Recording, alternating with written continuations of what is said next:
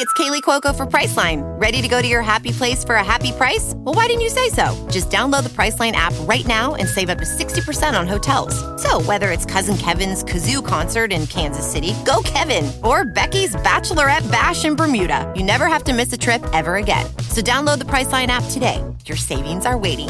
Go to your happy place for a happy price. Go to your happy price, Priceline.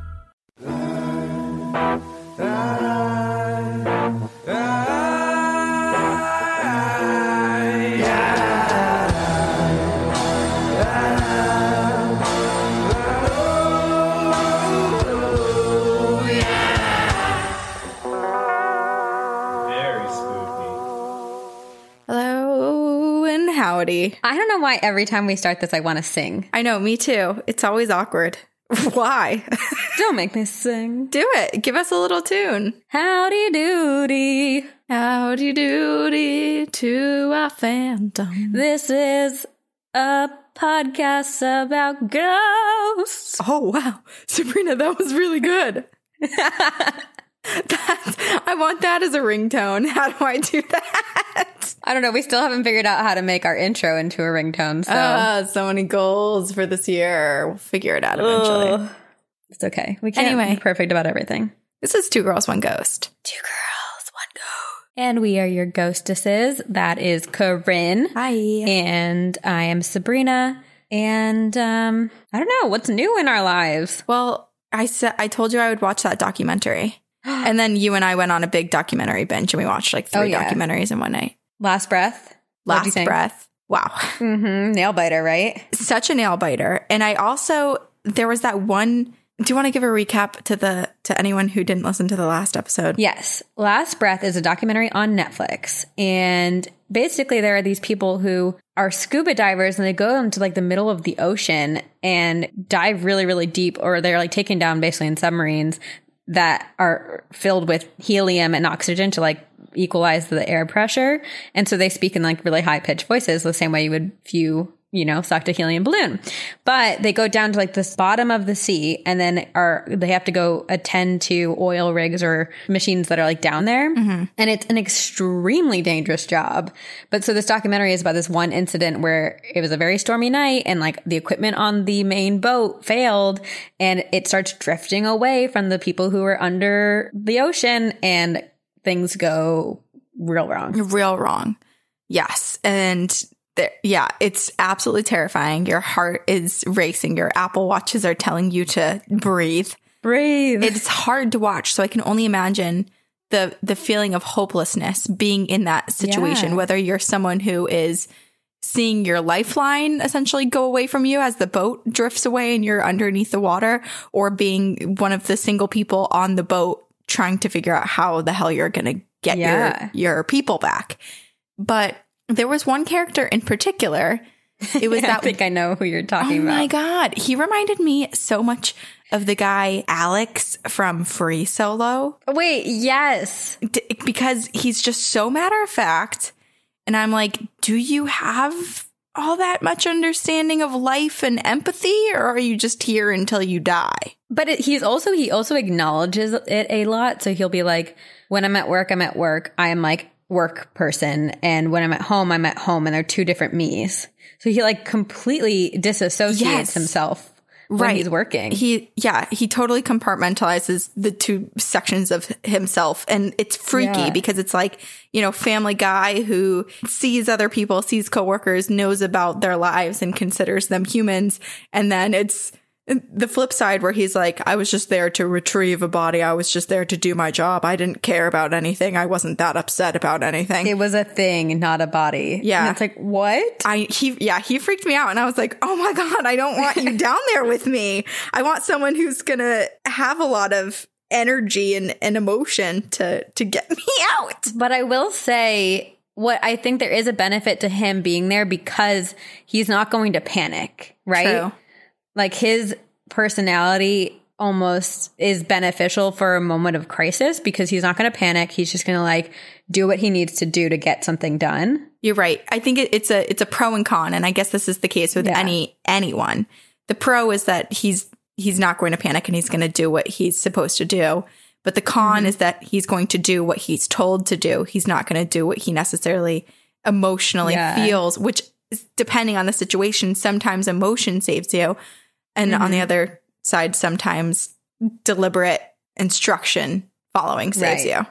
Okay, well, we shouldn't say too much more, but if people have watched it, let's start a discussion on the Facebook page because it is so intense. It's even the way that they filmed it. Like it's such a small story. Yes. And it's so contained, but it is tense.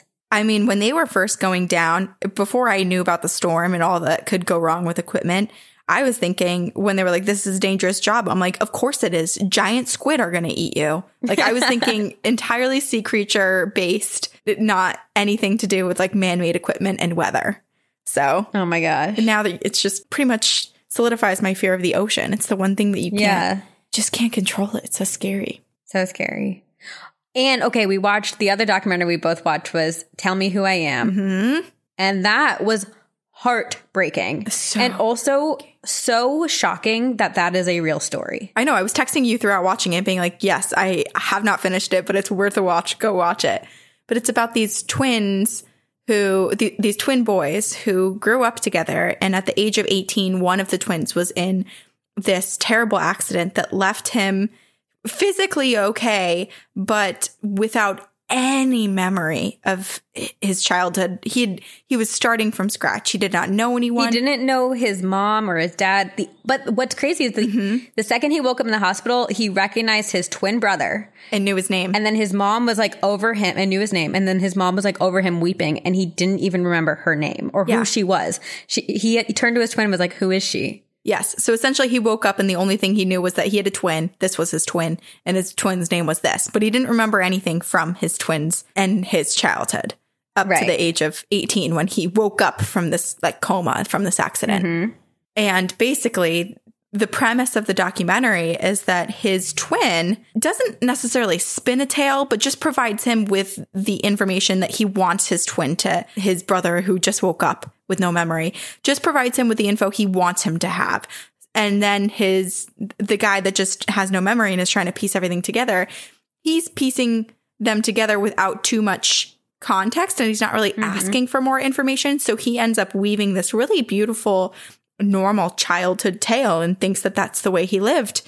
And his brother just went along with it. And turns out in their 30s, they uncovered something in their family home, which made the guy who had lost his memory realize that his twin had been lying to him. And they had a trauma-filled, abuse-filled childhood. It is disgusting. It is very hard to hear. And the twin who had not been in the accident, I mean, people should watch it, but like the idea of like telling this like idyllic version and that he was like, he had this chance to like live a life without the horrors that he got to rewrite his story with his twin because if his twin believed it, he could believe it too. Yeah. Ugh. It's so emotional. It was so, it's heartbreaking. And the story is not only about what happened to them, but about the two of them trying to understand the other. Because the one without memory is like, how could you have left out these pieces of me? This is who I am. Tell me who I am. Don't leave it out. Like you betrayed me.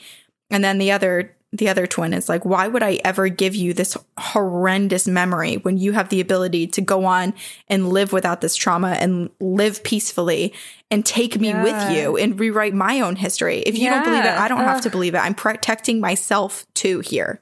It's like you believe like whoever's talking you agree with, which is oh God. Yeah, that was a good one. I have chills right now. Yeah, very triggering, definitely, but highly, highly recommend. We talked about this one as well last episode, but Seaspiracy, I finally watched. I realized it's called Seaspiracy because I think there's another documentary by the same group called like Whale-spiracy or something like that. Oh, okay. Well, that makes sense. I know I saw on the internet like everyone had the same thoughts as me where it's just easier to say conspiracy. Yeah. But that one was so hard to watch. It is. And it's... I mean, they all were. They were all so hard to watch. Hard to watch. Yeah, I think I have a few takeaways with the Seaspiracy.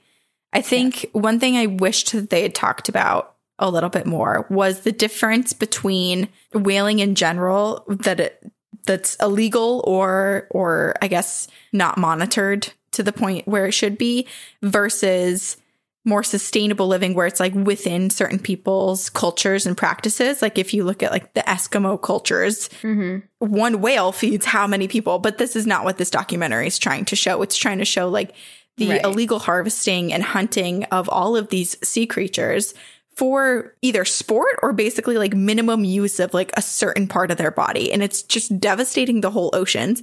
And one thing that was hard for me to watch was when they were first talking about like pirates and everyone's fear of all of these, you know, like Somali pirates and all these like Northern African people who were coming out. But then they were showing how much devastation happened to overfishing in their areas and how starving the people were. And they were going out and risking their lives in these boats, in miles. Tiny boats. Yes, canoes, like little canoes. Yeah. So easy to flip over, no life preservers, just asking for food, trying to get fish because they were all driven out. And it reminded me, not to bring up a cartoon, but it reminded me of Moana, you know, like when she used to go on this dangerous journey because the fish have dried up and they have to go beyond what's safe, beyond what's normal, because something has happened that has altered the natural state of things. I was also so shocked by, and this is not to say that like us replacing plastic straws is wrong, because I think that's a good first step, but I was shocked by the fact that these companies that are enforcing like, oh, the plastic and like human waste is save the turtles, don't use straws. Save the turtles, all the stuff are funded by companies that are supporting the fishing, and the most of the plastic that's in the ocean right now comes from like fishing net and industrial sized plastic fish equipment. Yeah. But no one's talking about it because these companies are funded by the fishing companies. It was something like 0.002% of what we're focused on, which is like Q-tips and straws, is what is actually making up all of this pollution, this plastic waste in the ocean. And it was like 46% of the majority is fishing equipment. Right. Shook. It made me very, very grateful that my mother raised me vegetarian. I know. Well, yeah, because even when they were going through and showing all of those seals of like, you know, when you get like the bluefin or whatever. Whale safe. It doesn't or dolphin safe. It doesn't mean anything. It's just a lie. Yeah. The guy was like, we can almost always guarantee. And then he just completely went against, he was being hypocritical. He said he'd be like, well, we can't actually guarantee, but we can almost always guarantee. And it's like, wait a second. What? Yeah. It didn't make any sense. You're so contradictory. There's just, it was extremely frustrating, and it made me panic because essentially if you watch the documentary, you should watch the documentary. But if you watch the documentary, you're going to walk away being like, they didn't provide any real solutions. The whole time they were asking for solutions, like what should we be doing? But it's just so incredibly out of control that it's like, holy crap, where do we start? What do we do? Is this even semi-reversible at this point? That's what's so crazy about it is like he sought out on this journey to try to find answers and then just ended up going and finding so much more terror and horror in this industry. He just wanted to learn about whales and he came out with so much more. Documentaries are amazing. Highly recommend all of these to you. And if you guys have recommendations for us, please tell us. Yeah, let us know because we're in a documentary phase right now in our lives. Yeah. Into it. Does Monday at the office feel like a storm? Not with Microsoft Copilot. That feeling when Copilot gets everyone up to speed instantly? It's sunny again. When Copilot simplifies complex data so your teams can act, that sun's shining on a beach. And when Copilot uncovers hidden insights, you're on that beach with your people and you find buried treasure. That's Microsoft Copilot. Learn more at Microsoft.com/AI for all. Temple University is ranked among the top 50 public universities in the U.S. Through hands-on learning opportunities and world-class faculty, Temple students are prepared to soar in their careers. Schedule a campus tour today at admissions.temple.edu/visit. All right. We have a topic I love that is near and dear to my heart because I studied abroad there. But Anne Louise asked us to cover stories from New Zealand. Yeah, because if you didn't know, there are tiers on Patreon where you can pick a topic that we will research for our regular episodes. So New Zealand, which I don't know that we've talked about on this podcast before. I think I did was St. James Theatre or something like that was in maybe New Zealand. I think I have talked about New Zealand once or twice. It's few and far between on this podcast. So it was exciting to look into it. A small country, very exciting. Get to hang out with the Kiwis and Maori people for a moment. Yeah. And talk ghost stories.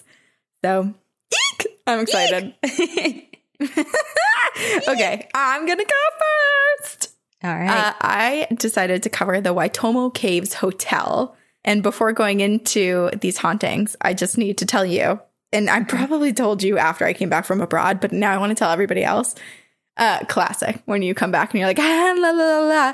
But one of the coolest things I've ever done in my entire life was not at the Waitomo Caves Hotel, but right next to it. The Waitomo Glowworm Caves is literally the coolest experience I've pretty much ever had. Essentially, there are all of these caves. It's this big cave system in this area, Waitomo, and you can go in, you can take tours. So they're guided tours, and there's a bunch of different options. So if you're like, I want to go ziplining, you can. If you want to go blackwater rafting with tubes, which is what I did, you can. You can also do like a dry walking path. There's a bunch of different choices, but there's essentially these 2 levels, and you go like 80 meters below ground. At least I did with the blackwater rafting tube. And you float/walk through these freezing cold waters in your wetsuit with your helmet and your flashlight like on your hard hat helmet. So cool. It is literally amazing. It's scary at some points because you're like floating through this water, and they tell you not to dangle your toes or fingers because there are eels underneath. Yeah, so there's a little bit of scariness involved. Yeah. And then you really have to, if you choose that option, I would say like it's only for someone who can be a little bit physically active and can like crouch down and get through like weird, broken, jagged rock. So cool. But essentially for 3 hours, we were in these tubes, either floating down this river or walking along the cave. And you look up and there's glowworms, which glowworms are essentially, these types are like bioluminescent larvae. Whoa. Which everyone's like, glowworms are so beautiful because it looks like a starry sky.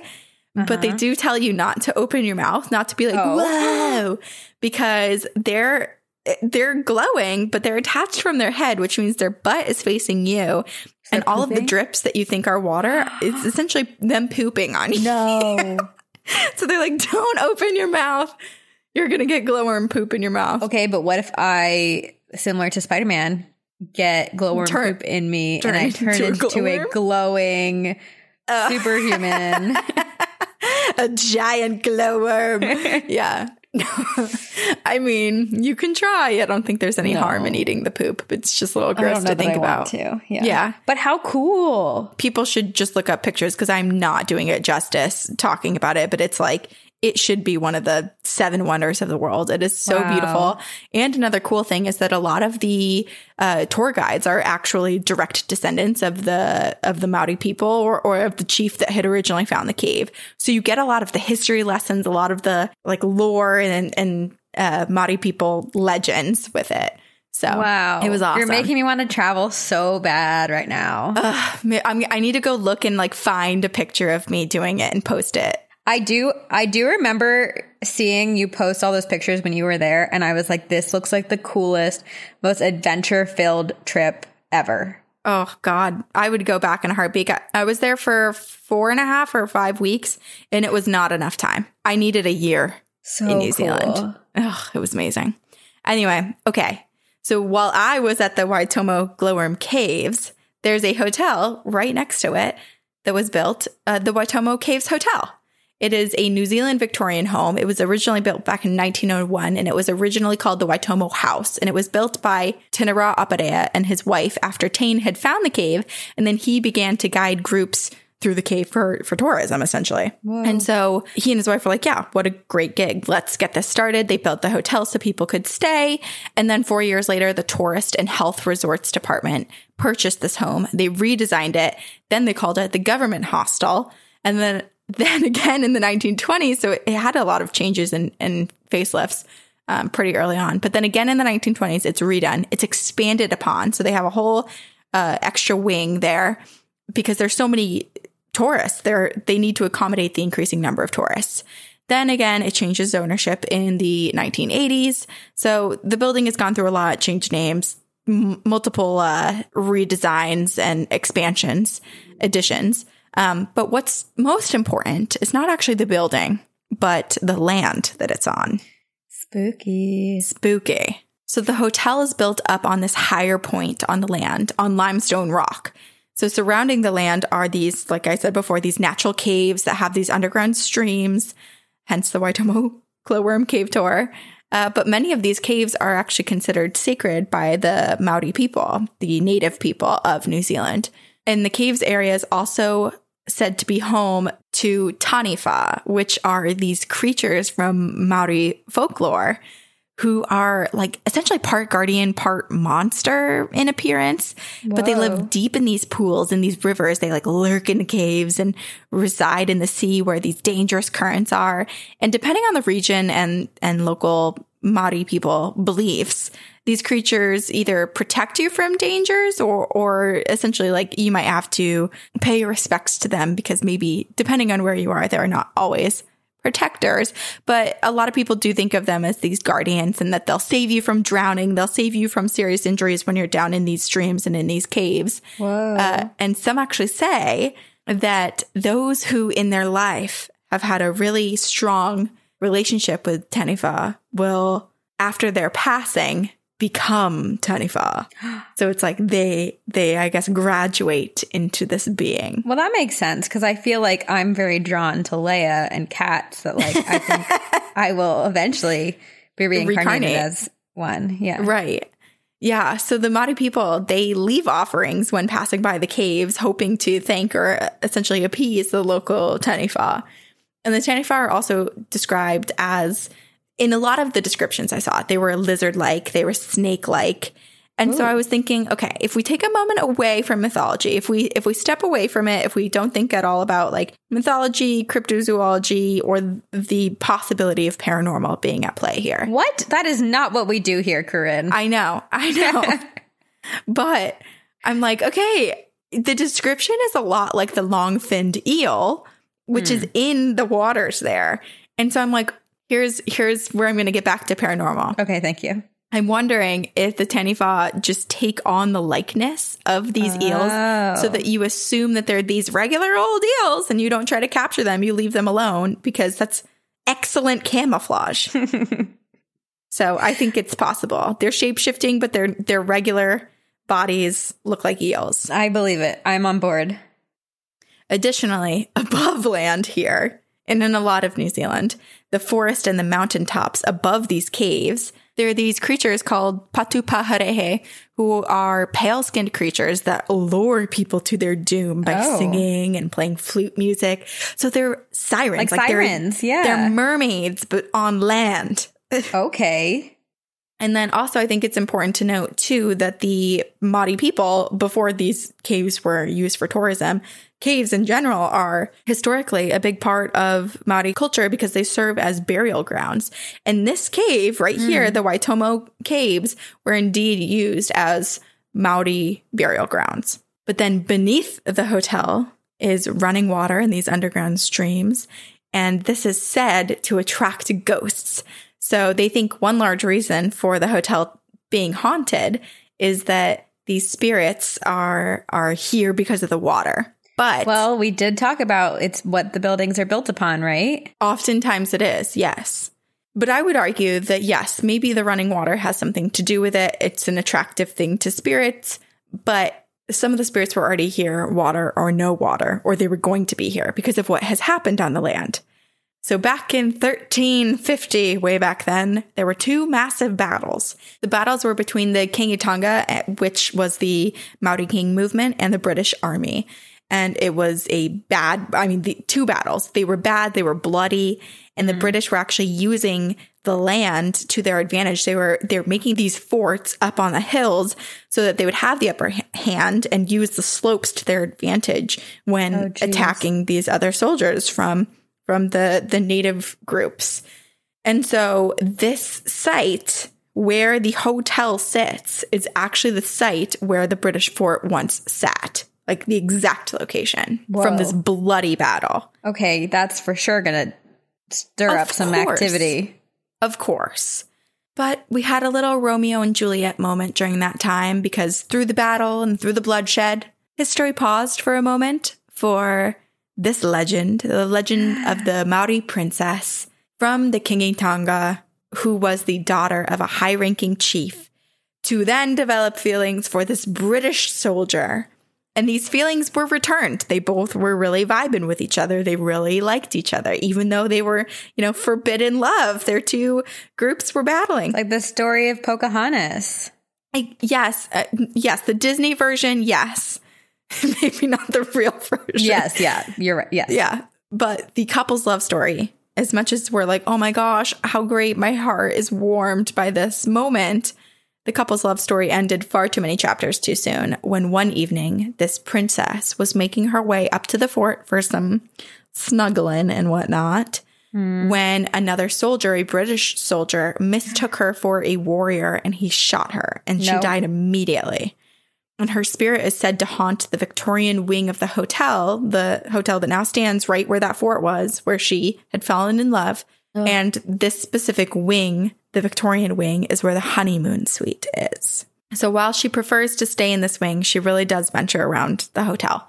She is reported to make her way up to the attic, and her heartbroken moans can be heard from the rooms below the attic. So if you go on like TripAdvisor, if you go on any blogs, there's a lot of reports of people being like, yeah, I heard someone crying and moaning above me and there are no rooms above me. And it's her. It is interesting that she chooses to stay in the near the honeymoon suite, because that makes me believe that she just like loves love so much. She loves love. I agree with you.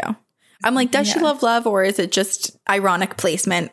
Maybe that was exactly where her love, the soldier, had been staying in his own like barracks or whatever. Oh, interesting. That would be a weird placement. Then that exact spot is where that almost is like tragic, because then she's forced to face love and like heartbreaking.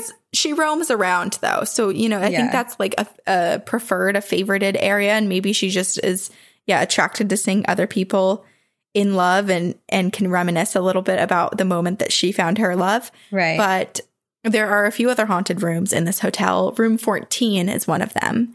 And this one's actually really sad. This is pretty dark. So just a warning for everybody.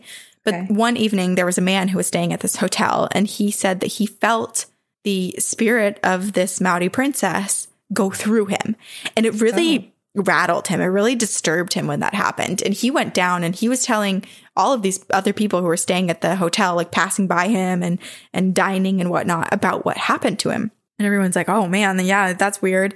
And he's just can't get over it. Mm-hmm. And later that evening, he goes back to his room and he completed suicide. Oh no. And so he now wanders the corridors. Whoa. But my question is, does he do it with the princess? Like, is there in spirit form? Like, are they at all in communication, or are they two spirits, just two ships passing in the night? Ugh. So sad either way. I know. It's horrible. And what's really weird about this room, too, is that this man, he died by hanging, but the bath in this room is said to drip blood from time to time. Oh, whoa. Which is very creepy. So I'd never go back into that room if I saw that. It's so disturbing.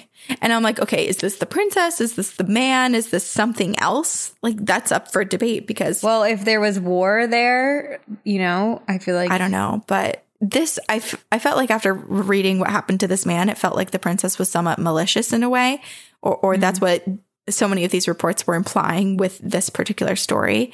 But I don't think that it's all that malicious, because in room 12, which is adjacent to room 14, the princess is said to float through, and she flickers the lights in the bathroom and she pulls the sheets off guests sleeping in the bed, which, yes, you're like, okay, well, she pulls off sheets off of people. Like, that's so scary. That doesn't sound nice at all, Corinne. What the hell are you saying? But what she does after, I think, makes me think she means no harm.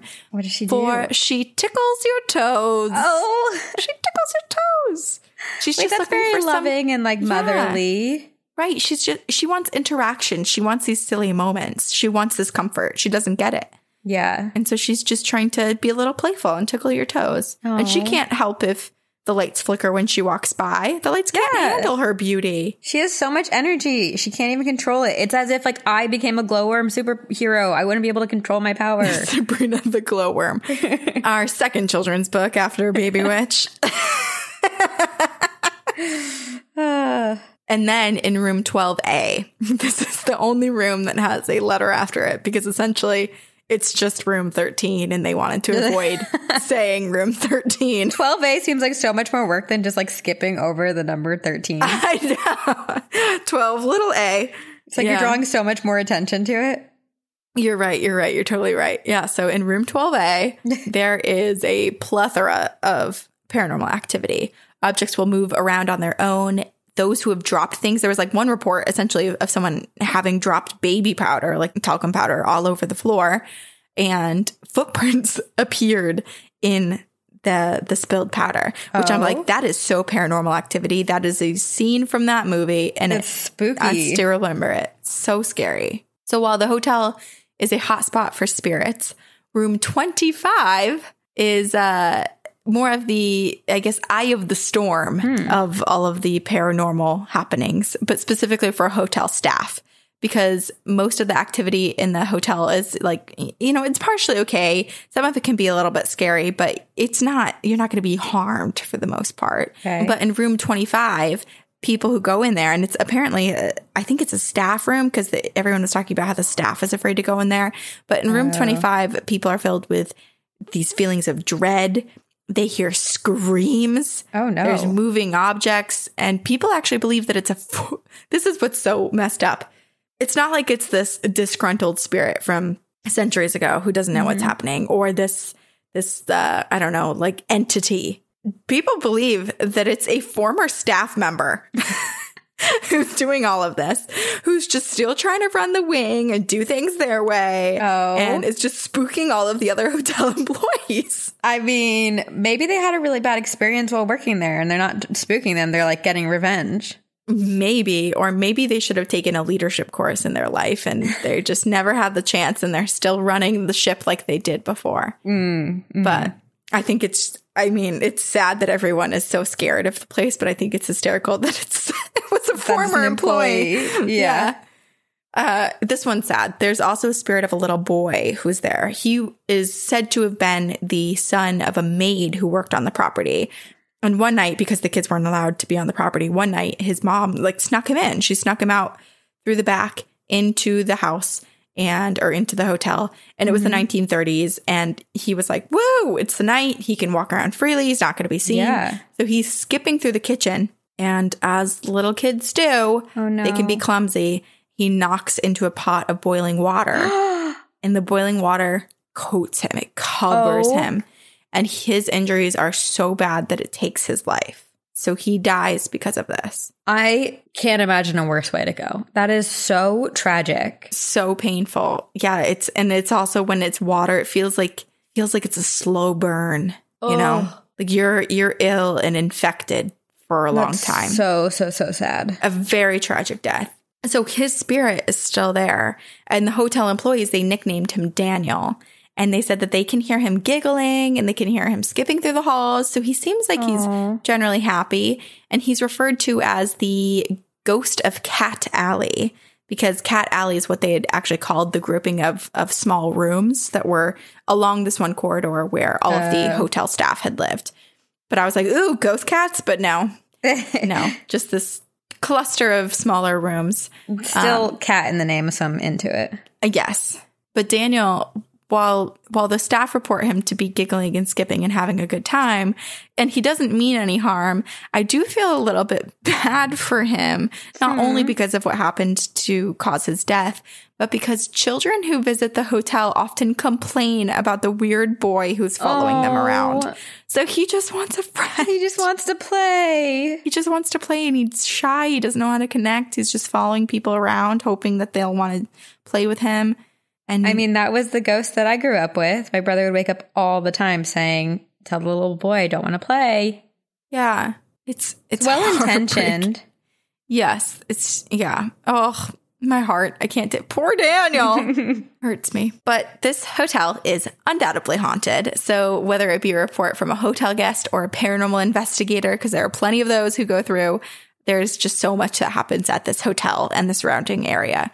There are orbs and mist that are caught on camera all over the property, like all the way from the driveway into if someone's taking a picture inside their room of the wardrobe and there's an orb inside of the wardrobe. Like there's I want to look up all this EVPs, stuff. there's photos. You can totally look it up, Google image that. There's a lot. And there's been plenty of investigations. So I think there's a lot of photo evidence out there. But people report these sinking feelings, cold spots, feeling as though someone's just walked through them. Tubs not only ooze blood, but there have been reports of tub water remaining boiling hot. Oh, so much so that even if you add like half a tub of cold water, it's still boiling hot and you cannot touch it. You cannot get in it. Visitors have heard what sounds like a bird flying right next to their head, like the flutter of the wings. Oh, yeah. They've heard laughter, footsteps, a maid's trolley car going by, crying, moaning, screams, and the occasional EVP is captured. Shadows are seen running down the hall, across the door frame, and also lurking around corners on the stairs. So I don't know who those spirits are, but yeah, right. It's a little creepy. Objects will move around, lights will flicker, spirits play tricks on the living, and while some of it seems to be harmless, others say that certain spirits feel predatory. Oh. And there are just so many paranormal experiences to be had at the Waitomo Caves Hotel and the surrounding area. And I encourage anyone who is curious enough to go, because you will love the land of New Zealand and learning about the native Māori people. It's just, for me, it was an unforgettable experience. And the Waitomo Glowworm Caves were surreal. But cool. I do want to leave you with this one interesting tidbit about the property before I close this chapter on the Waitomo Caves Hotel. Guillermo del Toro. Know him. He stayed at this hotel overnight when he had originally been set to direct The Hobbit. And he had asked the hotel, which was closed at the time, if he could stay because he loves spooky things. And he was like, okay, what better place to stay at than this place, which is spooky, which I like, and then simultaneously experience New Zealand. Perfect. So they agreed. They let him spend a couple nights there. And Del Toro said, to have that much power, that's so cool. I know. I am the director of The Hobbit. Let me stay in your hotel all by myself. Yeah. Wow. I would definitely not stay alone. I would invite people because that's just The Shining waiting to happen. Which we can stay together. Which it looks like. I just looked this up. It looks very similar to the Stanley Hotel, which inspired The Shining. It's interesting because it's gone through like an Art Deco phase. It's also Victorian. There's a lot of different, kind of like a Mod Podge, but the coloring and just like the general aesthetic very much has the Stanley Hotel vibes. So Del Toro said that he's in his life has only encountered 2 ghosts ever. Even though he loves the paranormal, he's only had 2 experiences ever in his life. And one of these encounters happened here at the Waitomo Caves Hotel. So he said that he heard a horrible murder being committed in his room. What? And it was so terrifying. He said he couldn't sleep at all. And in the morning, his body was still pumping with adrenaline. He was reacting to this sheer fear of hearing what sounded like someone being murdered in his room at night. I'm in awe. Yes. And the fear stuck with him for so long. These blood-curdling screams were haunting him. And they haunted him so much that he actually replicated it in Crimson Peak. So if you've ever seen the movie, which admittedly I've not. I have not either. But I'm definitely going to watch it now. I'll probably watch it after we finish recording. Yeah. But there's a scene where you hear a murder in a bathtub. And the scene was put in by Del Toro, created to replicate that moment in New Zealand when he was tormented by the spirits at Waitomo Caves Hotel. That is shocking. Right? It is actually, that story is also very reminiscent of Stephen King's experience at the Stanley, which inspired him to write The Shining. You're right. You're totally right. So, I don't know, maybe they're like twin hotels in terms of energy. Sister hotels. I mean, they could be. Sister wives. What if, I'm curious about like where on the world, if you could do a little pinpoint where on the world they would be, like if they sync up, and what, you know how everyone's like, well, ley lines, are they on ley lines? Yeah, are they on ley lines, or are they like exactly on the opposite side, or like a quarter of the way across? Where are they? Someone who this is where we start a conspiracy. Do we ever not have a conspiracy? It's true, but it's always fun to have a new one. I saw something on, it was like a meme on Instagram, or maybe it was on our Facebook group, but someone was like, I don't understand why conspiracy theories can't be taken seriously when we literally teach in school Darwin's theory of evolution. Theories are theories. And I was like, yes, but I guess you can get into a dangerous little, I don't know the word I'm looking for, but you could spiral. Yeah, as we do. Right. Sometimes it's enjoyable to spiral. I don't regret it. Not one bit.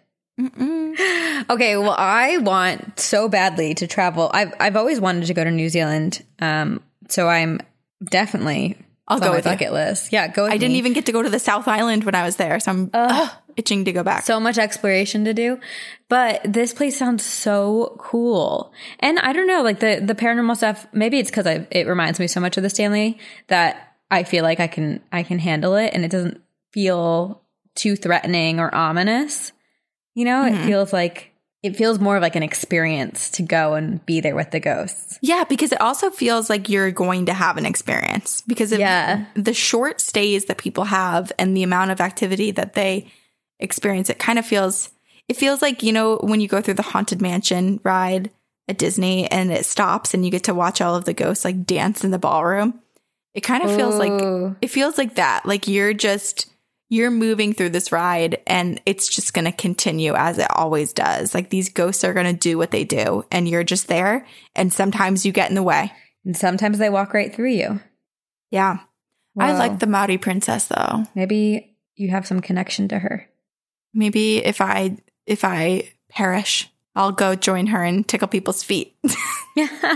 Or maybe I'll tickle her feet. Maybe that's all she wants. Maybe she likes that. And she's just waiting for someone to finally tickle her feet and then she can cross over. The way that you were saying it did make me think of like, maybe it's something that her parents or her family did to her as a kid. So she's like, she's just doing it again. I also imagine she was probably shockingly young. Oh, I'm sure. Probably like 13 years old, but just because people were dying so much earlier back then. Right. And yeah. Marriages, unions, everything was a little different. Yeah. My mom sent me a picture of her when she was like 14 years old and she had like a baby face, but she looked so much older. And she goes, well, yeah, I was at bars like hooking up with 30-year-olds at that point. What? I was like, mother. Wait, where did she grow up? Pennsylvania. She was a bad kid. My grandma had to send her to a Catholic school because she was very misbehaved in her other school. I think it was your mom. I think it was just your mom, and she was rebellious. Very. She was a rebellious child. Very, very. The things that I've heard from her mouth in the years that like I've become an adult, it is so shocking because I'm like, Mom, you found a small little bag of weed in my jeans when I was in high school that wasn't even mine, and truly it wasn't mine. And I was grounded for an entire month. Wow. Yeah. And yet, when she was even younger, she was wild child. The things that she was doing, I can't even say on this podcast. Oh my gosh.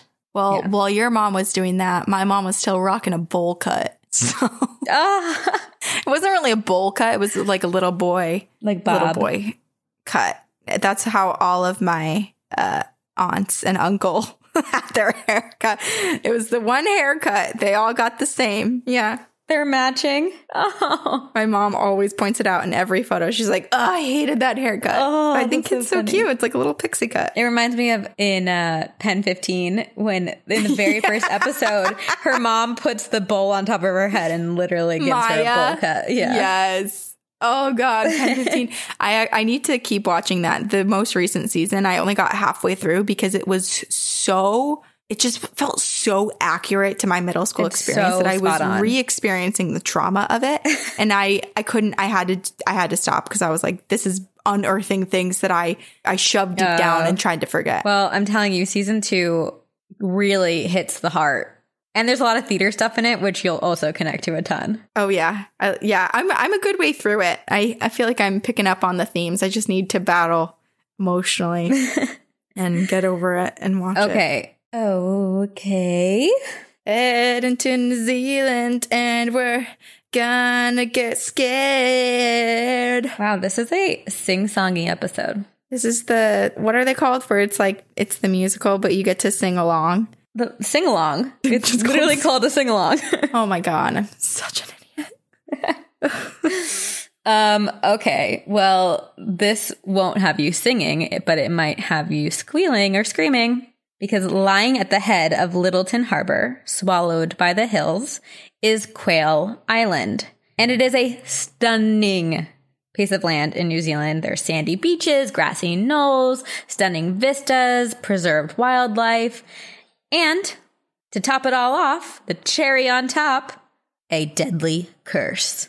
Oh. Anyone who has anything to do with this island has died tragically not long afterwards. The only exception being people who visit it nowadays and tourists seem to be safe from the curse. But people who have tried to live here or use the land for something specific have befallen the curse.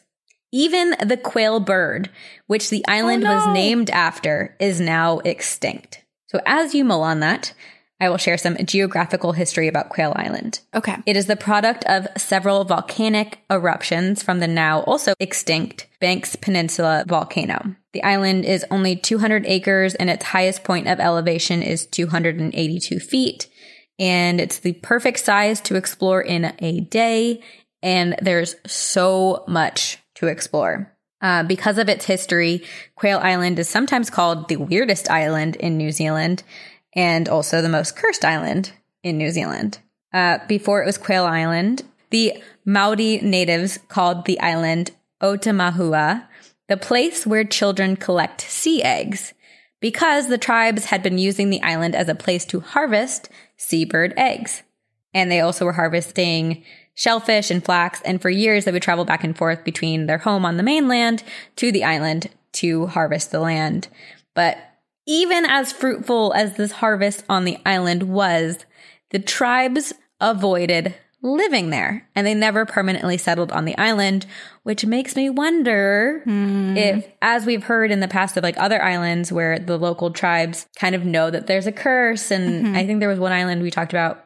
Oh, it might be the island that Alcatraz is built upon. The local tribes were like very afraid of it and thought it had a negative energy. You're right. But it makes me wonder if the tribes here in New Zealand also felt the same way, because if it was such a great place to harvest kind of necessities in their lives, you would think maybe they would live there, but they specifically chose not to. It was very intentional. Then in 1842, or like around in the 1800s, the European settlers came, and Captain William Maine Smith surveyed the island for potential settlement. And while exploring, he came upon these quail and named it Quail Island. But like I said, not long after that, the quail bird became extinct. But Captain Smith did not propose that they settle on the island because he preferred the safety of the mainland. And so the island remained untouched until 1851, when three brothers from Ireland decided to live there. Or I guess they didn't really decide, but they basically won the island. So these brothers, Edward, Henry, and Hamilton Ward, arrived in Littleton on December 16th, 1850. And if you want to feel unaccomplished in life, let me tell you about Edward. Edward Ward was the oldest brother. He was 25 years old.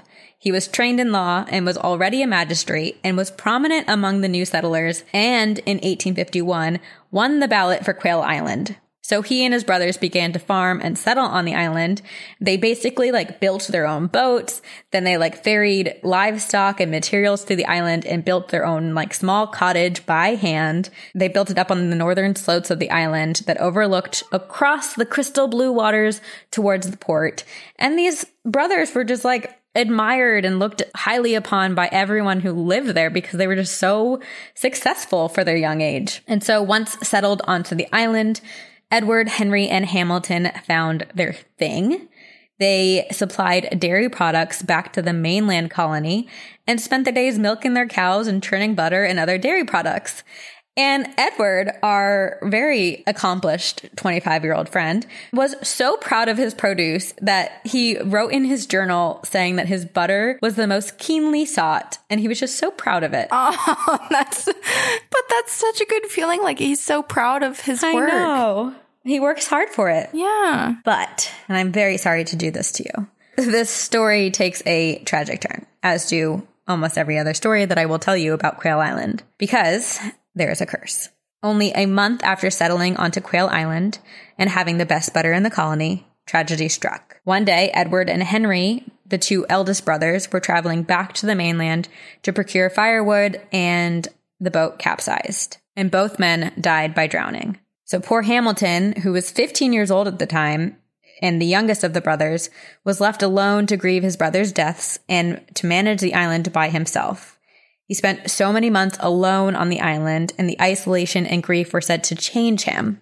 And people in the mainland reported, like, after seeing him after a few months, like, they hardly recognized him. Wow. He was a just completely different man, which I don't blame him. And especially living alone on an island, like, Yeah, you're isolated. we've all seen the movie Lighthouse. I feel like we know what happens. I haven't. I need to watch it. It's so bizarre, Corinne. It's so bizarre. It's Robert Pattinson and can't remember the other guy's name. The Green Goblin. I don't know why I'm blanking either. I mean, I think just in general, like, you need Willem Dafoe. Willem Dafoe. Yeah, these brothers seemed like they were social and thrived off of their interactions with others and their successes and were motivated. And to be separated and to be isolated, I'm sure was detrimental to his mental health. Mm-hmm. And not only was Hamilton not the same, but the butter that was produced was never quite the same either. Eventually, another brother, Crosby, came from Ireland to help Hamilton. But again, Hamilton kind of seemed never to be the same. As more and more European settlers traveled to New Zealand, the colonists began to face some new challenges. One particularly more trying was the threat of disease.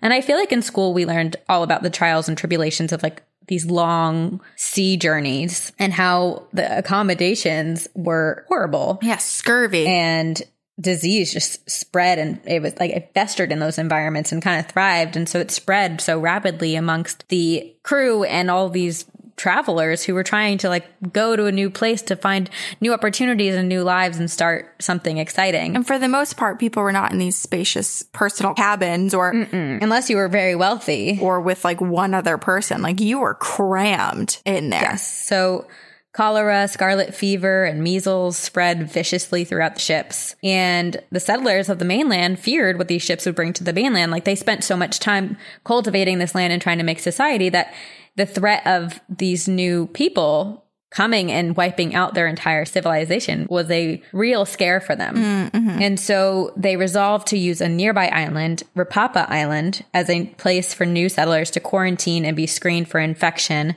before officially migrating to the mainland. But within a few years, that island was unable to keep up with the influx of immigrants, and so they built additional accommodation on Quail Island.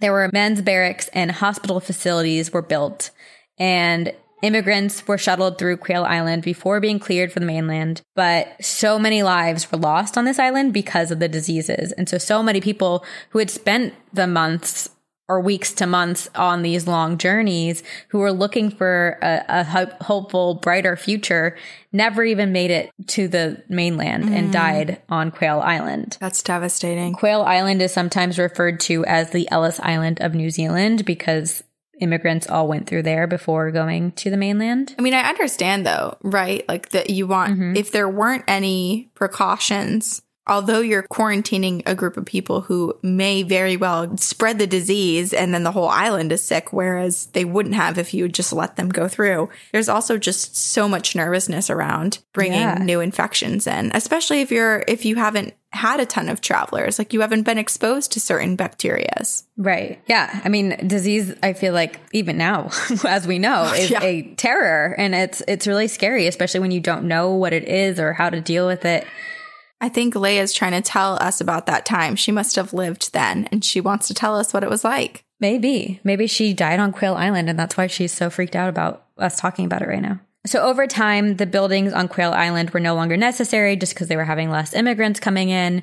And so the buildings were left behind and kind of abandoned until the end of World War I. And then they were also again used during the Spanish influenza epidemic in 1907. So again, Quail Island is being used for managing death. And so a lot of people spent their final days on Quail Island, which, I mean, there are definitely worse places to be because the island is beautiful. But if you're looking at the track record it has now, this island is, you know, gaining a reputation that's very symbiotic with death. And then in 1906, a man named Will Verlaine developed strange bumps and patches on his skin. And after seeing a doctor, he was diagnosed with leprosy and almost immediately became a pariah in society. Oh, no. And again, what we were just saying about how diseases that weren't quite understood, it almost, you know, there's this fear that's baked in. And so leprosy at the time was viewed as a disease of the uncivilized. And so even though Will had spent many years living amongst this community and like was a neighbor to so many of them, he became feared and people were disgusted by him. And the society turned on him and in turn exiled him to live at the human quarantine station on Quail Island in isolation. So at this point, Quail Island is completely abandoned. No one lives there. So they're sending poor Will to live there by himself with no contact, no human contact. And when he gets there, Will finds like these accommodations are just so unkempt and no one should ever live there. And despite being there alone, Will felt a deep dread and sorrow, which he accredited to like the death tolls of the island. And he felt like he wasn't alone. Yeah. And specifically being in that quarantine hospital, like he just felt like it was all accumulated right there. So Will actually built a small cottage, and the cottage had a fence built around it. And Will was not allowed to travel beyond the fence. He was quarantined to the very small plot of land and granted visitation from his family and his doctor only a few times, and they had to remain at a distance. Will spent a full 18 months, a year and a half, alone on that island. And as we were saying, when you're in isolation like that, he suffered a terrible depression, and he also began to lose his vision. He was essentially sent to the island to die alone. But then in 1908, a second man with leprosy was sent to the island. And then in 1909, a third. And so between 1906 and 1925, 14 men with leprosy were sent to live on Quail Island. And it then became nicknamed Leper Village. So it was like a leper colony living on Quail Island. Their living conditions were less than ideal and likely inhumane, but not to like the psychiatric hospital inhumane, but still not ideal. The people living there, the patients, I almost called them inmates because I feel like that's how they were treated. Right, yeah. Weren't allowed to leave their lodging and were entirely dependent on the very, very little help that was sent to them. So a nurse would come once in a while. They had food delivered to them occasionally, but like it was very scarce. And these 14 men basically had to fend for themselves, but they couldn't leave the little area. And there were no quails. And there were no quails. Like they could eat the bird or eat the eggs. Yeah. On October 20th, 1923, a man named Ivan Skelton died at the age of 25 on Quail Island in the leper colony. And he was the first man to die in Leper Village. And he was buried in a simple grave, one which still remains on the island to this day. And you can visit it. There's a grave marker. And I think like in recent years, in the early 2000s or something, the government tried to dig up his body for scientific research because they wanted to see like what strains of leprosy there was and if there was any information they can gain from his body. But they couldn't. They like dug multiple sites and still could not find his body. So no one really knows where his body is or where it went. That's a little freaky. Yeah. Sam T. Iringa was brought to the island in 1920 after, unfortunately, no one in his family was willing or able to look after him after he was diagnosed with leprosy. And upon arrival, he found a rundown colony without a nurse, even though he was promised that there was a nurse there were cooks, that he would be living this really nice life just in a quaint island with people who had the same disease that he did. That was not the case. So when he arrived, he tried to rally the other patients to strike in order to get better care. But in the end, he was the only one to strike. And 2 years later, he died on the island. And his grave site also is unknown. No one knows where he was buried, which is so devastating to think. Not only were you sent to live in isolation and exiled from society, but then you don't even have a proper burial. You can't be found. It makes me wonder what actually happened for the burial. Yeah. And then this story actually has a little bit more of a lighthearted tone to it. So there's a man named George Phillips, and he was sent to Leper Village as well. But after some time, George was given a clean bill of health. He was no longer diagnosed with leprosy. He had been cured. But because they had such little understanding of leprosy, the society basically was like, actually, you can't leave. You need to stay there for 18 more months and have like multiple more negative tests. But you have to stay living with everyone else there for 18 more months, a full year and a half more. Yeah, that does not make sense. Even though he was given a clean bill of health, and he was furious. Of course he should be. So George decided to take matters into his own hands and literally walked off the island in 1925. What does that mean, walked off? He crossed the mud flats and swam to a bay where he posed as a clergyman with like a different last name and claimed his car broke down, which I feel like there are some holes in this story because apparently no one questioned the fact that he was soaking wet. I don't know. I feel like he must have like dried up, changed his clothes, spent a couple hours in the woods, and then walked out like, oh no, my car. My clothes are a mess, but that's because was trying to get it going for a while. But it worked. It worked. He got away and no one ever found him. Apparently he lived another 8 years or so and died in 1931 of natural causes, having had finally lived a little bit of a normal life. 9 months after George escaped, the remaining patients were moved from Quail Island to another island. And this part's really sad. By that point, Will Verlaine, the first guy who was sent to the island, had spent 19 years of his life quarantined on Quail Island. Oh, he was only 30 years old when he left, too. So that means he spent 2/3 of his life there. At that point, yeah, that has to shape you. That reminds me of the show Alaskan Bush People. Like, if you live... Oh, I don't know it. Oh, I mean, it's not really a super great parallel. It's just this family that lives in the middle of nowhere, Alaska, pretty much isolated. And they more recently re-entered society. And the kids were raised just within the family in the wilderness. And so the like social norms were a bit different than, like being raised with the rest of the population. That's interesting. Is it a docuseries? No, it was on like Discovery or something for years. Oh, okay. Where have I been? Cable, man. Too many TV shows, too many recommendations.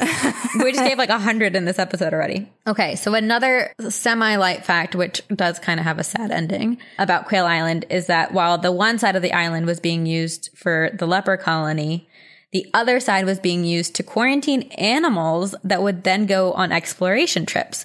So there were tons of huskies, like puppies and dogs and mules and horses frolicking along the island until they were needed to go travel for these infamous sub-Antarctic explorations. These explorations led to a lot of discovery, but sadly, many of the explorations led to ill-fated deaths and illnesses for both humans and the animals. But as you can tell, Quail Island was multi-purposed, but one of its more infamous claims to fame is that the island was a navigational hazard to ships, and there have been more than one shipwrecks among the coast of Quail Island and has now become a graveyard of ships, which is just so eerie to think about. So not only have ships like crashed there and then like just been left and abandoned there because it's impossible to get them out, but Dana, which is a ship that was built in 1865, set the record for the shortest voyage, only lasting 70 days because it was destroyed in a fire and left a shipwreck at Quail Island in 1899. Then another ship, the Moolog, was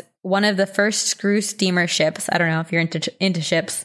Thought I'd put that tidbit of what it is in there. I don't know what that is. It was built in 1855 and was declared derelict in 1916. Oh yeah. And was banished like the lepers were to the shores of Quail Island. And so now there were just like tons of ships and like ship skeletons that are just rusting at the shores of Quail Island, which I mean, from afar is just scary. It's just like a weird thing. It's a weird sight. Very creepy. Although I don't know about the fish that exist off of the coast, but I feel like shipwrecks have really good snorkeling and scuba diving moments. That's true. They are cool to look underwater at. Right. Yeah. So Quail Island became a recreational reserve in 1975, and then there was a restoration program that has been put into place. And today, about 16,000 people visit the island each year. You can take a boat. It's pretty quick, like a 30-minute boat ride across from the mainland, and students visit for school trips. The last remaining quarantine barrack has been turned into a small museum, and while many of the other buildings don't exist in their original form, replicas have been built, and there are remnants like the grave of Ivan Skelton, where his body is not necessarily in that grave, and the many shipwrecks still remain. The island is sometimes used for summer camps, and if you know anything about summer camps, or if you've ever been to one, kids often come home from them with great ghost stories, or maybe the unlucky few come home with firsthand experiences and are traumatized, and then eventually will email us their stories. I don't know. There are all these kind of small ghost stories that come from Quail Island of children saying that, like, when they were sleeping there were voices in the night and dark shapes of men peering into their tents, or shadows kind of flitting through the trees or past their tents at night. And it's scary, but not really, I don't know, evil in intent. It feels like there are just so many spirits that have died on that island that they're bound to that land, and they travel it and they move around it, and maybe it's residual, or maybe they all still live in their colony in the afterlife. I don't know necessarily. But these stories spread throughout New Zealand, and so this fear of Quail Island grew, and the curse became really well known, and the images of rusting, decaying shipwrecks only added to the ominous reputation of the island. And it is now known as an island of lost souls, those who died trying to seek a new life, those who were banished and sent into exile, and possibly a few pirates or crew of the ships. But aside from the stories and ghost tales from those who spent the night, the island doesn't really have like infamous specific ghosts, you know, like the same way that your hotel does. But it has an energy, a sadness and heaviness that can be felt and has been shared among visitors. And today, no one dares to settle on the land for fear of the curse coming after them. But that is Quail Island. Wow.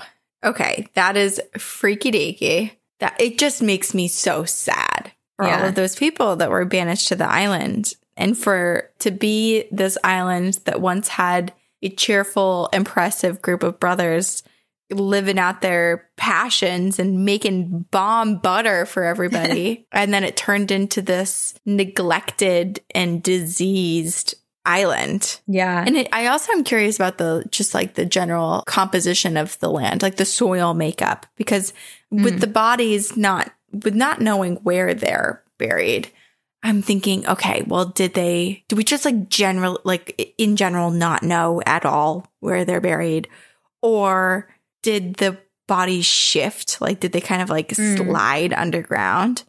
Or were people just like, it's so much work and we're sick and we're dying and ill and we're just going to throw the body into the ocean? Oh, I feel like it was probably the first version of that, where it's like either the soil is shifted, or keep in mind, these people were exiled and very few people from the mainland were going to see them.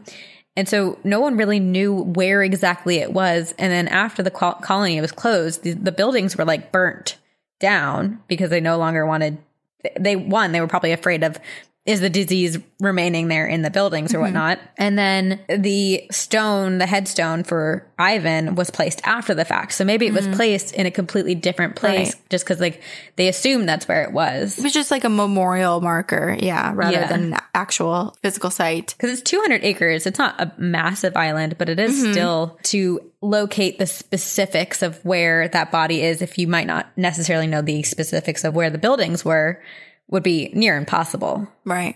I can't imagine being a kid that's like, yeah, my parents send me to a cursed island for summer camp. What are you doing this summer? Hags. Hack us. I don't know. Those are cool parents. Send me to a cursed island. That should be another children's book. Summer camp at Cursed Island. At Cursed Island.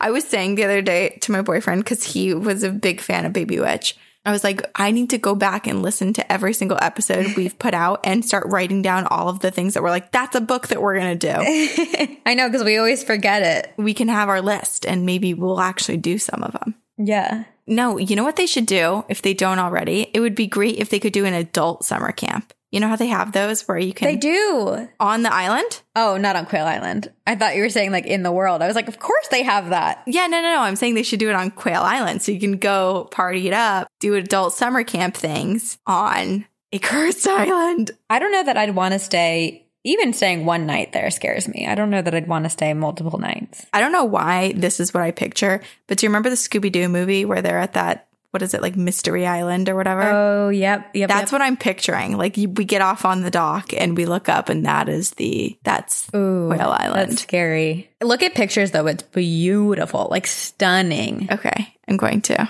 I mean, New Zealand is just amazing. And then their response and the pandemic, and just feel like they're always getting a gold star over there. Yeah. Oh, it's really nice. Got a nice little like curve to it. Mm-hmm. I like it. Yeah, it's pretty. The very blue water. Oh, it's so beautiful. There's a little map.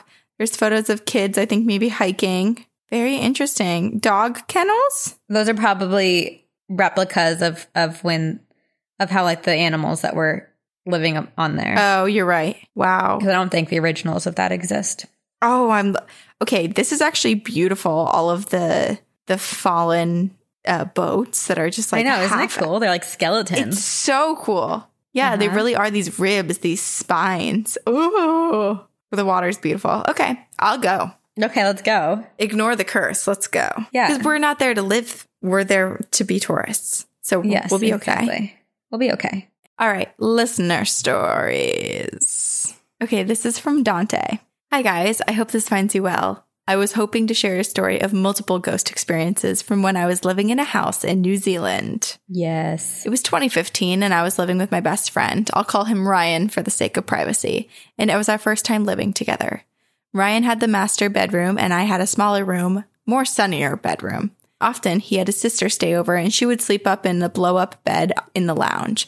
And at the time, everything was pretty normal. That was until Ryan's sister started commenting on the sudden temperature drops in the lounge and saying that she felt someone was watching her. Oh, no. We thought nothing of it because neither of us were experiencing anything at that stage. However, things began to change. One day, I came home from work to find Ryan in his room on edge. I asked him what was wrong, and he said that while he'd been on his computer, he heard the sound of the fridge opening, you know, that distinct sound of the seal pulling as you open the door of an old fridge. And he told me that a few seconds go by before he heard the beep, beep, beep sound it makes when you leave the door open, and then a sudden slam as it closed. Ooh! He was so freaked out that he didn't leave his room until I got home. After that, he moved back home with his parents. So it ended up just being me living alone there. I stayed in the smaller room because the master room had a strange vibe, like a heavy feeling, not really welcoming. So the master room stayed empty. One day I was walking up the driveway. My kitchen window faces the driveway. And as I was approaching, I could see the faint, ghostly shape of what looked like a side profile of an old woman in the kitchen window. She literally slid forward towards where the fridge is located and then reverse slid backwards out of sight. Oh, God, that's so freaky. I imagine her doing the moonwalk. That's a nice version. I was thinking like she just like slingshotted back. I convinced myself I was just seeing things, but then I remembered what Ryan told me and it validated his story of hearing the fridge open and beeping because I literally saw her doing it. Whoa. The icing on the cake was when I eventually saw her face to face. No. One night, my mom came to stay. Naturally, as any good son would do, I gave her the bed in my room and I took the couch in the lounge. That night, I could feel the temperature fluctuating, which also validated what Ryan's sister was saying when she slept in the lounge. I woke up and at the eye level of the couch, an old woman with half of a torso and a head of curly white hair was there staring at me. Oh. I thought that she was kneeling down to look at me. Nope. She was dead ass floating really low to the floor, staring about 2 feet away from my face. Oh my gosh. I kid you not. I screamed so high. I reached the pitch of Ariana Grande. I quickly yelled at her face, "Get the fuck away from me!" Which she then abruptly swooped up into the ceiling and disappeared as if she was being sucked into the roof by a giant vacuum. Oh. I lay there for 20 minutes shaking, eventually falling asleep. Luckily, not long after, I moved out of that house and I've never looked back. This was the most convincing experience I've ever had. It solidified my belief in ghosts for sure. Yeah. Whenever I retell this to friends, I always find it easier to gesture her movements. So I hope it's not too hard for you to visualize her creepiness. Now we get it. I visualize it. Yeah. It's very clear. Thank you so much for your time. Have an awesome week, Dante. Okay. Can I just put a really nice spin on this? Because I totally agree and acknowledge that this is terrifying. Waking up to a spirit half floating, staring at you face to face is absolutely horrifying, regardless of if it's a good or bad spirit. But to put a good twist on this, there is this Instagram page that I just started following, and it is the most amazing thing I have ever seen. Let me just confirm what it's called. Pasta Grannies. Pasta Grannies? And it is just a bunch of videos of these elderly Italian women making pasta. And I have never felt so at home. And it is mesmerizing. They have videos of like these long sheets of pasta. Oh, I'm looking at it. Wow. And these really amazing techniques of making the different types of pasta. It's incredible. Highly, highly recommend following it. It brings me joy. Anyway, I just imagine this old woman maybe used to live in the house and passed away or lived on the land. I don't know. And always spent time in the kitchen and in the lounge with like hosting family or making food, and it's just going through those motions still. That's a lovely thought, although the half torso and hovering really, really gets me. And then her being like, just the quick movement of being like sucked up to the ceiling or like sucked backwards away from the fridge. It just is a little creepy. And I feel like if she were just a regular old granny going about her life, wouldn't she be a slow-moving ghost? Well, we don't understand how ghosts necessarily function or how their energy works. And maybe she can only stay visual or like in her like form for a certain amount of time before her energy gets sucked away. Or like, you know, I feel like energy moves. Yeah. That's how we live and how, wow, I'm like not saying this correctly, but like Earth is made of energy, right? So like, energy is constantly moving, so maybe she just can't control herself. True. You put a nice spin on it, which is very interesting because normally it's me doing that and you go dark. But I'm going to tell you what I visualized. Okay. So even though Dante said it was half torso, the fact that he said eye to eye when he was laying down on the lounge, this is what I pictured. I pictured a granny floating, like planking, like full horizontal in the air, and her neck craned backwards, like creepy Haunting angle, of Hill House. Staring at him. Yes. Bent neck lady. Bent neck granny. Okay. That is terrifying to imagine and visualize. But I also imagine like she's curious by him and trying to know who he is. And also, I mean, the fact that she was sucked up into like the roof makes me think that she maybe was like going through the floor to like look at him, you know, and it was just like the moment where she was like hovering eye to eye to him is when he woke up, and it was kind of like with a shock for both of them. And so she like flew away up through the ceiling because she was scared as well. Yeah, maybe. Although I'm curious about the weird vibes in the master. Yeah, that's true. Which it could just be she's like, that was her room and she's just really projecting a lot of territorial energy around her old room. I would be curious to know if there's like any record of anyone dying there, because it might have been her room and maybe she did pass away there. So there's just a heavier energy. Yeah. I want to know if the landlord knows about this. I feel like you'd have to, right? Okay, Dante, give us your landlord's phone number. We will call them. It's going to be a special segment now. We won't mention your name at all. We'll just say, hey, we stayed there one night and we had this experience. I'll put on a fake voice. Hey, I don't know. Hello. The landlord's never met you. You can do your regular voice. Undercover. But it would just be fun to do a voice. Don't take that away from me. You're going to have to put on a Kiwi accent. So that's the New Zealand accent. Oh my gosh. Oh, I cannot do that for the life of me. Oh, I cannot either. Although I will say I was very excited because I was watching a video about Quail Island, and something that like me and Nick and the compound people I live with say often is like, we'll say a word and then as, so like spooky as or funny as or sweet as. Sweet as. And we always just thought that like, we were like, oh, that's not like a correct way to say anything. But then in the video I watched today, I think it's a New Zealand thing to do. It is. It is. Oh my gosh. So I'm so educated and I have so much knowledge of the world. I don't know if I have no idea if it's as after everything, but I remember when I was there that we kept saying sweet as. Sweet as. I think that is a common one.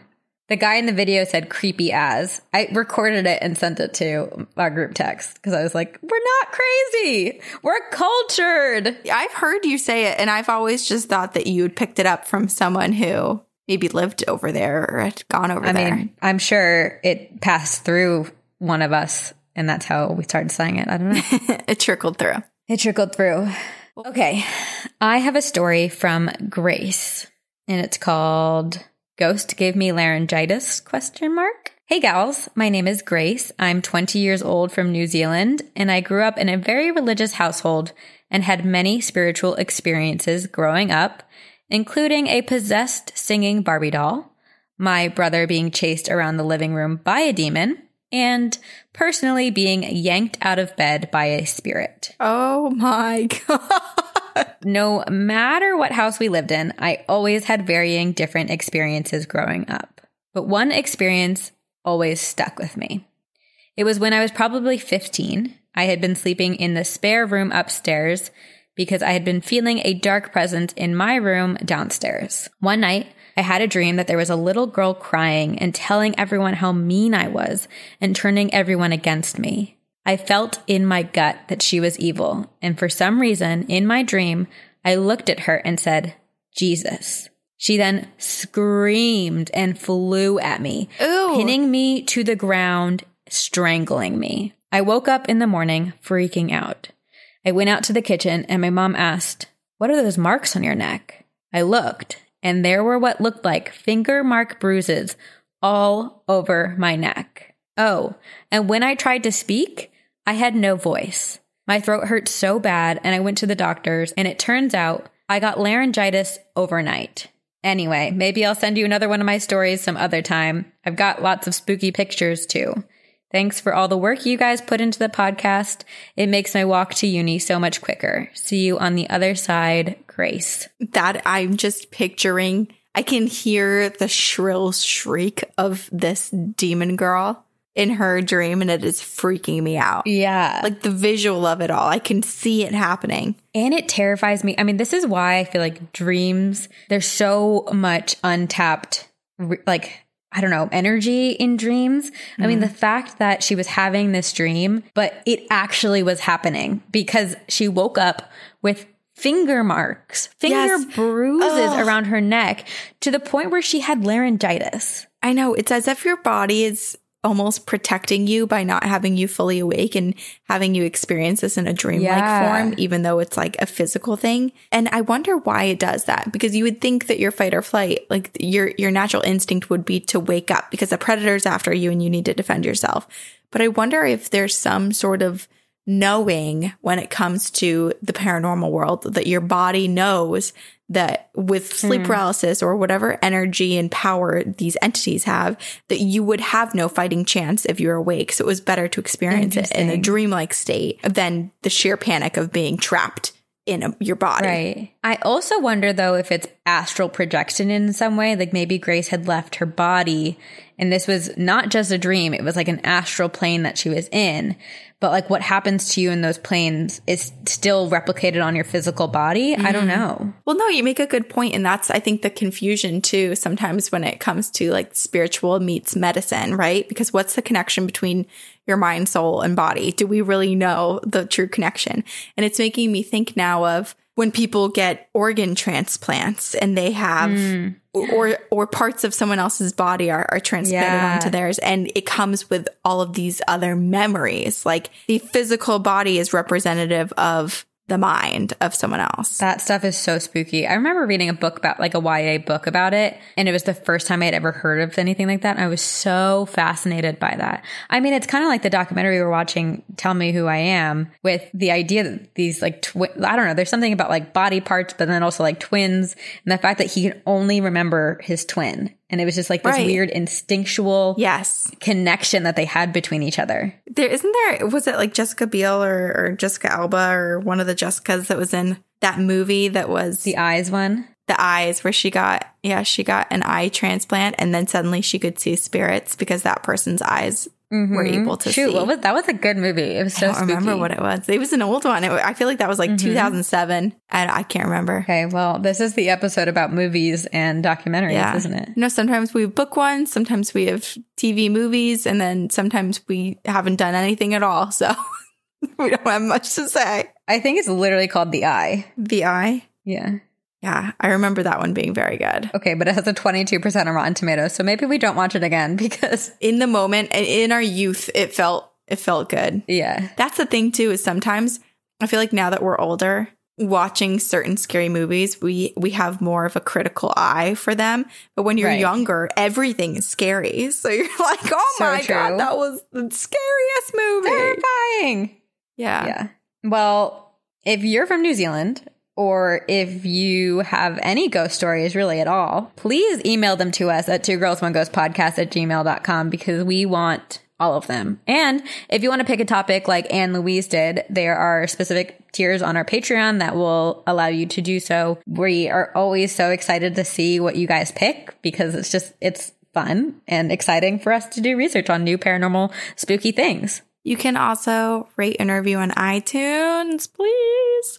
And then tell people about us, social media, Facebook group. If you want to get in on all of these documentary discussions that we will try to remember to post because we're wanting to discuss them, then join our Facebook group, and shout out to all of the moderators who manage the group. Thank you. Seriously. I will also say, if we forget to start a group discussion about it, please feel free to start it and then tag us in it so we are notified that it's happening and we'll come join it. Also, someone just posted on our Facebook group a picture. It was a painting of Bigfoot, but it so looks like the Ron Swanson version of Bigfoot. It's hysterical. Oh, that's amazing. It's unintentional, but it very much I was thinking that, and then I looked under the comments and someone had done a gif of Ron Swanson, and I was like, see, I'm not the only one. Oh, love it. Nick Offerman in Bigfoot form.